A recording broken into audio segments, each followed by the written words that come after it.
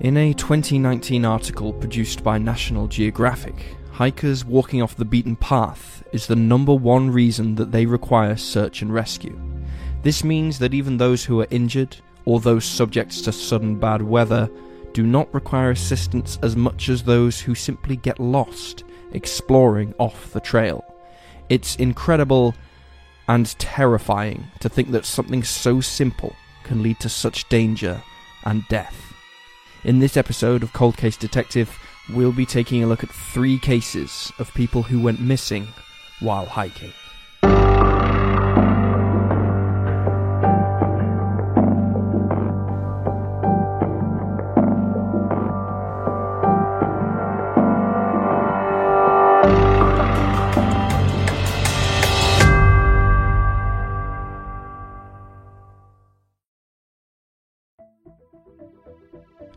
Justin Alexander Shetler.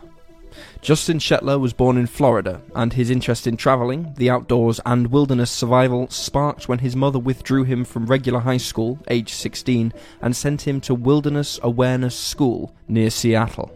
It was here that Justin bonded with his instructor, and the pair began to go on expeditions together. Afterwards, Justin began to teach at a children's camp associated with the school for a while.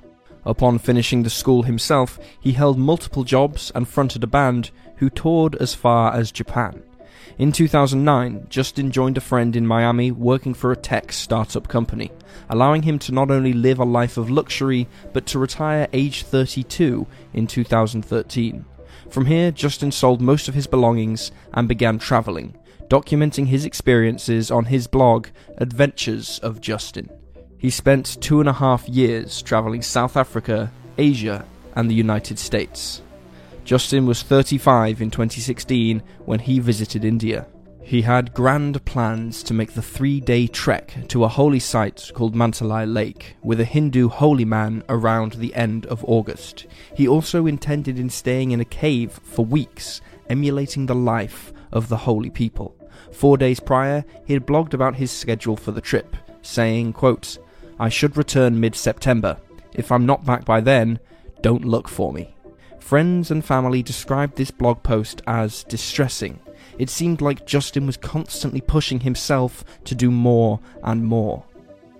To reach the lake, Justin would need to travel through Parvati Valley, which has only one road in and one road out. The valley attracts tens of thousands of tourists a year, but has a rather bleak history. Since 1988, at least 24 tourists have died or disappeared in and around the valley.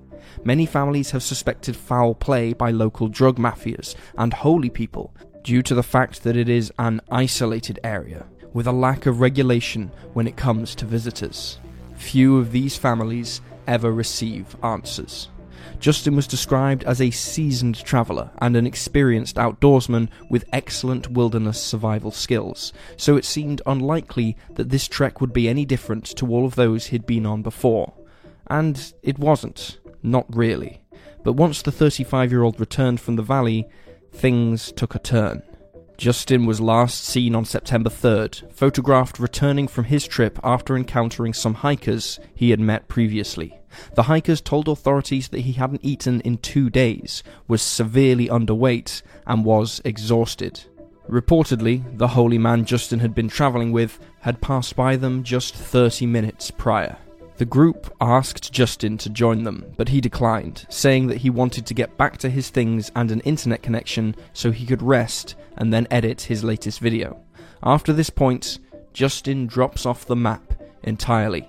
When no one could reach him, the Indian authorities were contacted. The holy man Justin had travelled with, a man named Sadhu, was arrested and spent 8 days in a prison cell. He was then found on October 21st, 2016, hanging by his loincloth when a guard returned from a toilet break. It's unknown if Sadhu had killed himself due to the mistreatment he undoubtedly suffered from the guards, or whether he was murdered, or if he took his own life due to guilt he felt because he had something to do with Justin's disappearance. According to Outside Online, Sadhu was not, by most accounts, an authentic holy man, and was described as being rough and crude. Justin had allegedly been warned to be careful when dealing with him. To add to this, upon hearing that he was missing, 3 Indian hikers came forward to claim that they'd seen Justin arguing with Sadhu. Justin had told them that he was tired and hungry and wanted to descend. Another article from Slate.com presents Sadhu in an even worse light, characterizing him as a criminal who sold his family and his home in Nepal to come to India. For his part, before the authorities were involved, Sadhu told his friends that Justin was crazy and had gone off without him. Police found that the last time Sadhu was seen with Justin, they had a porter along for the journey as well. The holy man told police that the porter had been sent up ahead as they travelled, and Justin had followed. Meanwhile, Sadhu had hung back due to his knees hurting. When he finally caught up with the porter, Justin was nowhere to be seen. The pair descended from the lake, opting not to inform the police. The porter repeated this story when he was interviewed by authorities. After Justin went missing, his mother, Susie, flew to India with a friend of Justin's, meeting with the US Embassy before travelling north to the mountains. Meanwhile, friends of his began searching on foot with a group of Indian trekking guides who knew the area well. A trail below the lake eventually led to the discovery of a bamboo flute staff, a black waterproof backpack, a grey scarf, and a red lighter, which had been given to Justin recently by a Russian man he'd befriended before setting off on his journey to the Parvati Valley. Indian authorities initially suspected that Justin had taken drugs or fallen into the river, but after learning about his wilderness survival skills, they instead proposed, given his eerie final blog post, that he had actively chosen to go off the grid. While police say that all efforts were made to locate the missing 35-year-old, a source told Outside Online that they were unequipped and unmotivated, simply trying to appease Justin's family and the US Embassy. Law enforcement found Justin's motorbike still in the place where he'd left it before he travelled into the valley, his belongings untouched. He had never made it to his vehicle after speaking with the group of hikers on September 3rd. That much is clear.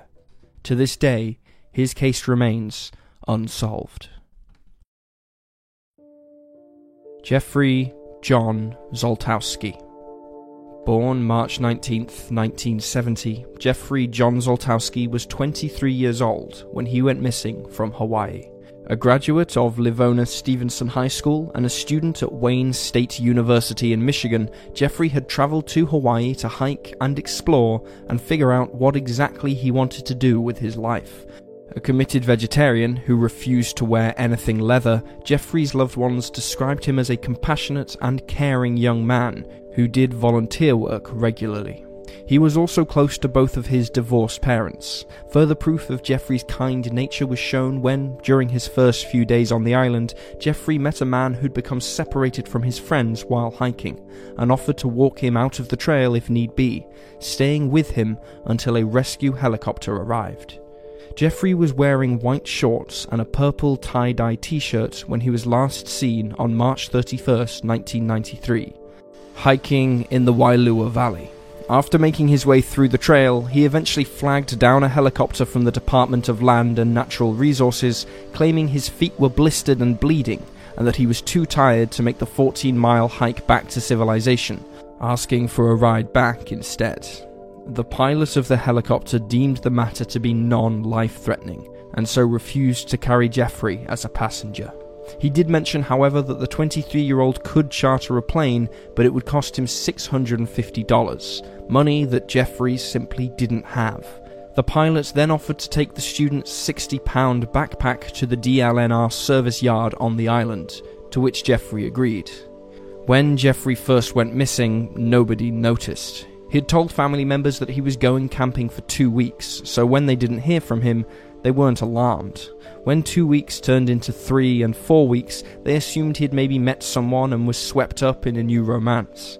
Meanwhile, Jeffrey's backpack at the DLNR service yard continued to sit unclaimed for over a month. It took 41 days before somebody finally realized that it hadn't been collected, and a missing persons report was filed for Jeffrey. The search for the 23-year-old is largely undocumented online. The only thing that's clear is that search parties found no trace of the student along the trail or off the beaten path. Jeffrey's father, Ron, flew to Hawaii in May of 1993, spending 35 days and $39,000 of his own money searching for his missing son. He also appeared on Oprah and other network television shows, although no new leads came from these appeals to the public. There is one known possible sighting near a homeless shelter and Kmart in Honolulu. This sighting took place on July 28, 2001, 8 years after Jeffrey was last seen. A woman reported that the man called himself Sam or Samuel and panhandled for money from cars that were stopped in the traffic. He had heavy facial scarring, a limp, and slurred speech, a possible indication that he'd suffered a severe head injury in the past.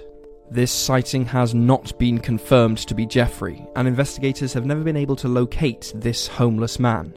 No one at the shelter recognized Jeffrey's photograph. A separate witness said, in regards to law enforcement following the lead, that the unidentified man just disappeared afterwards. If it was Jeffrey, it's unknown how he managed to get to a different island. One article from 1995 reported that a niece of a friend of Ron's told her family that she'd been on Kauai Island and seen, quote, a kid who was missing from Molokai. This niece was unaware that her family knew the Zoltowskis, and she has not been located for an interview. In 2006, Ron told of how much time he spent at home waiting for a phone call or email that would have all the answers. A psychic once told him that Jeffrey is still alive, and he continued to hold on to that last glimmer of hope. Meanwhile, Joseph Self, a former Honolulu police officer who was assigned to the case, believes that the young man perished somewhere in the wilderness. There are a few theories tossed about online when it comes to Jeffrey's case. Some believe he fell victim to the elements, whilst others believe he's alive but suffering from amnesia. But one thing everyone agrees on is the absurdity that he was not reported missing for 41 days, despite his backpack being in the DLNR service yard unclaimed for that length of time, even more so since Jeffrey had complained to one of the pilots. Why didn't the pilot notice he hadn't picked it up? Many are also confused as to why the pilot took Jeffrey's backpack in the first place, given that it contained a first aid kit among other essential hiking supplies. Jeffrey's mother, Karen, passed away in November of 2005 during heart surgery, having never found an answer to what happened to her son. To this day, Ron remains ever hopeful that any information will be found in the case of Jeffrey John Zoltowski. Amy Joy Rowe Bechtel. Amy Joy Rowe Bechtel was born in Santa Barbara, California in August of 1972 to Dwayne and Joanne Rowe. She was the youngest of 4 siblings and started running when she was in the 6th grade.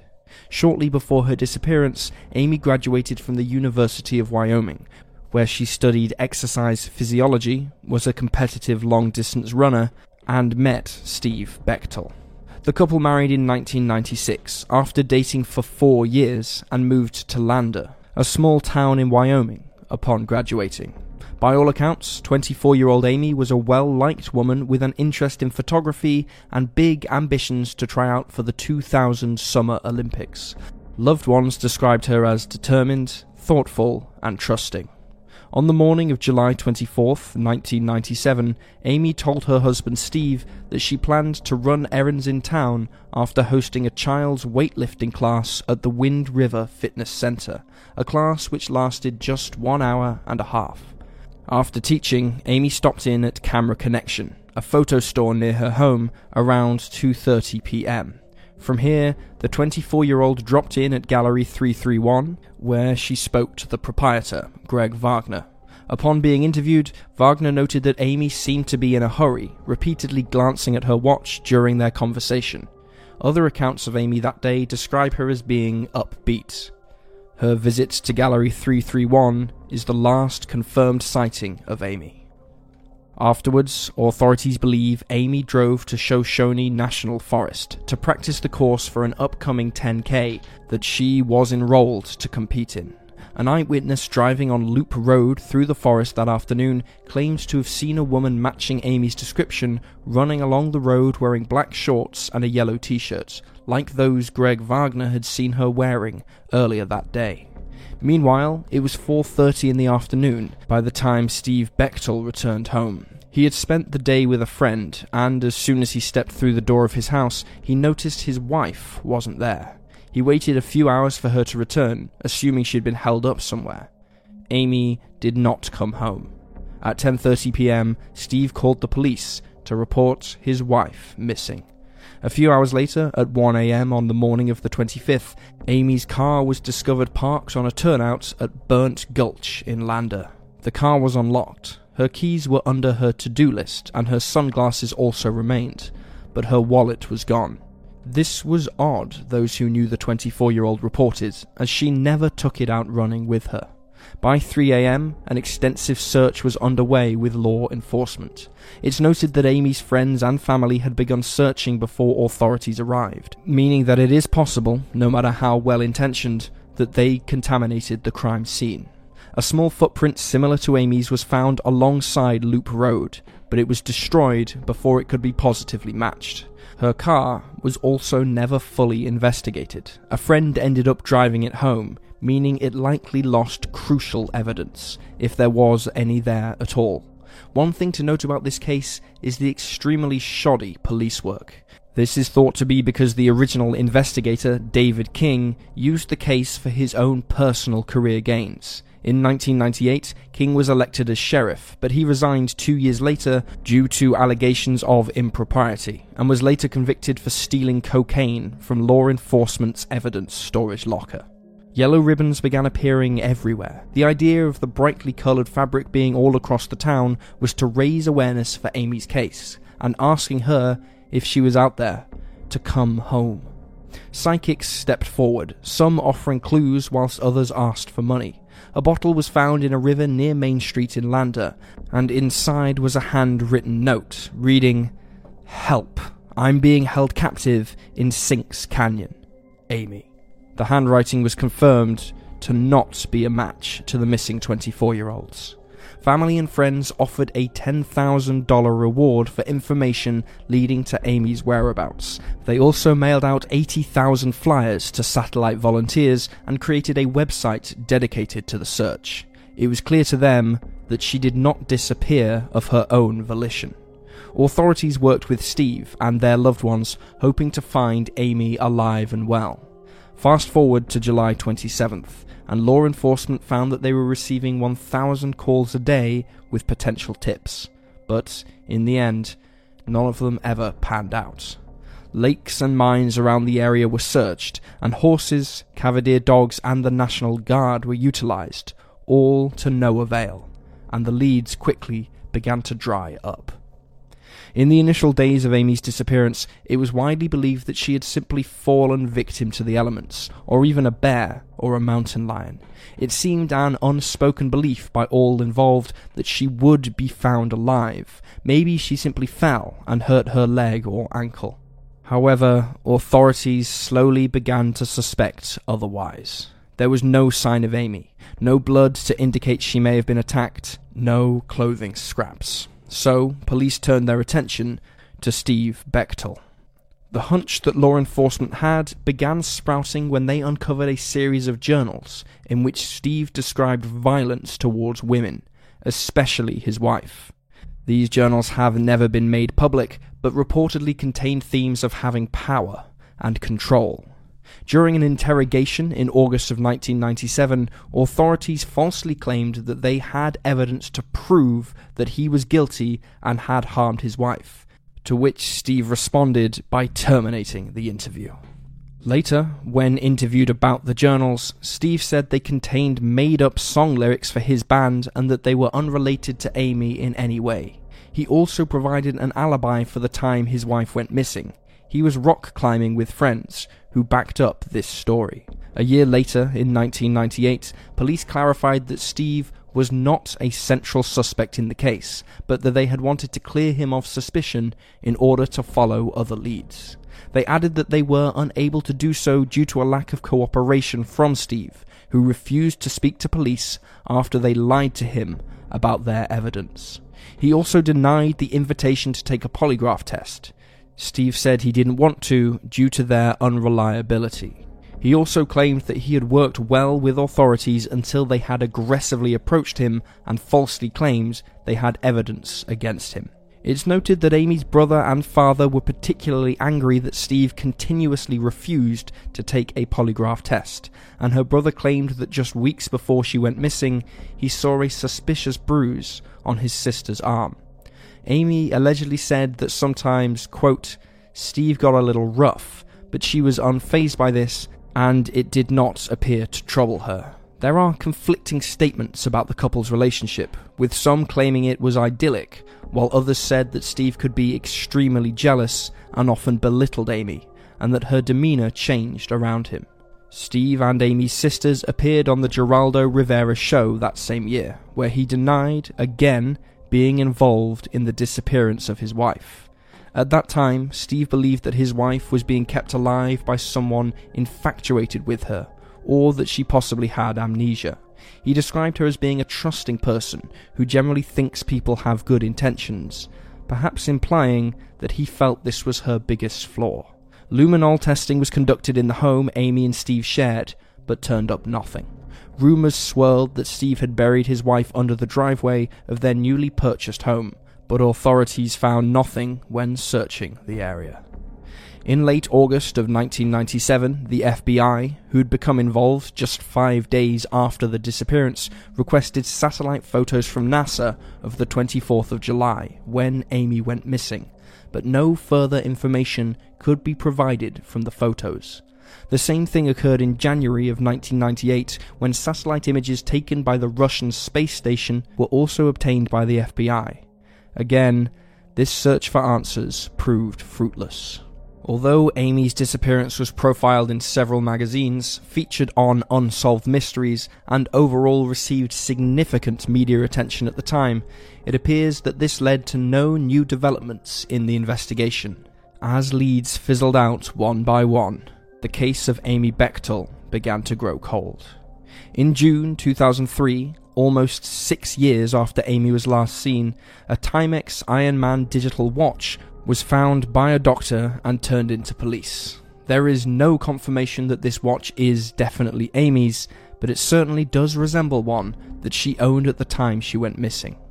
A few years later in 2007, in an interview with the Billing Gazette, Sheriff Sergeant Roger Rizza stated, quote, I believe it was a homicide, and I believe what happened to her happened on the day she disappeared. In my mind, there is only one person I want to talk to. Only one person who has refused to talk to law enforcement, and that is her husband. Dale Wayne Eaton, a convicted murderer on Wyoming's death row, has also been cited as a suspect in the case of Amy Bechtel. Eaton is believed to be responsible for a series of slayings dubbed the Great Basin Murders, and is imprisoned for the rape and murder of 18-year-old Lisa Kimmel in 1988. According to his brother, he had been in the area where Amy went missing.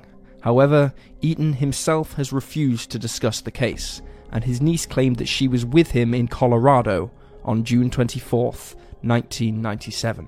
Recent developments in Amy's disappearance are few and far between. The case was featured on the TV show Disappeared in 2013, and was also the suspect of an article in Runner's World in 2016.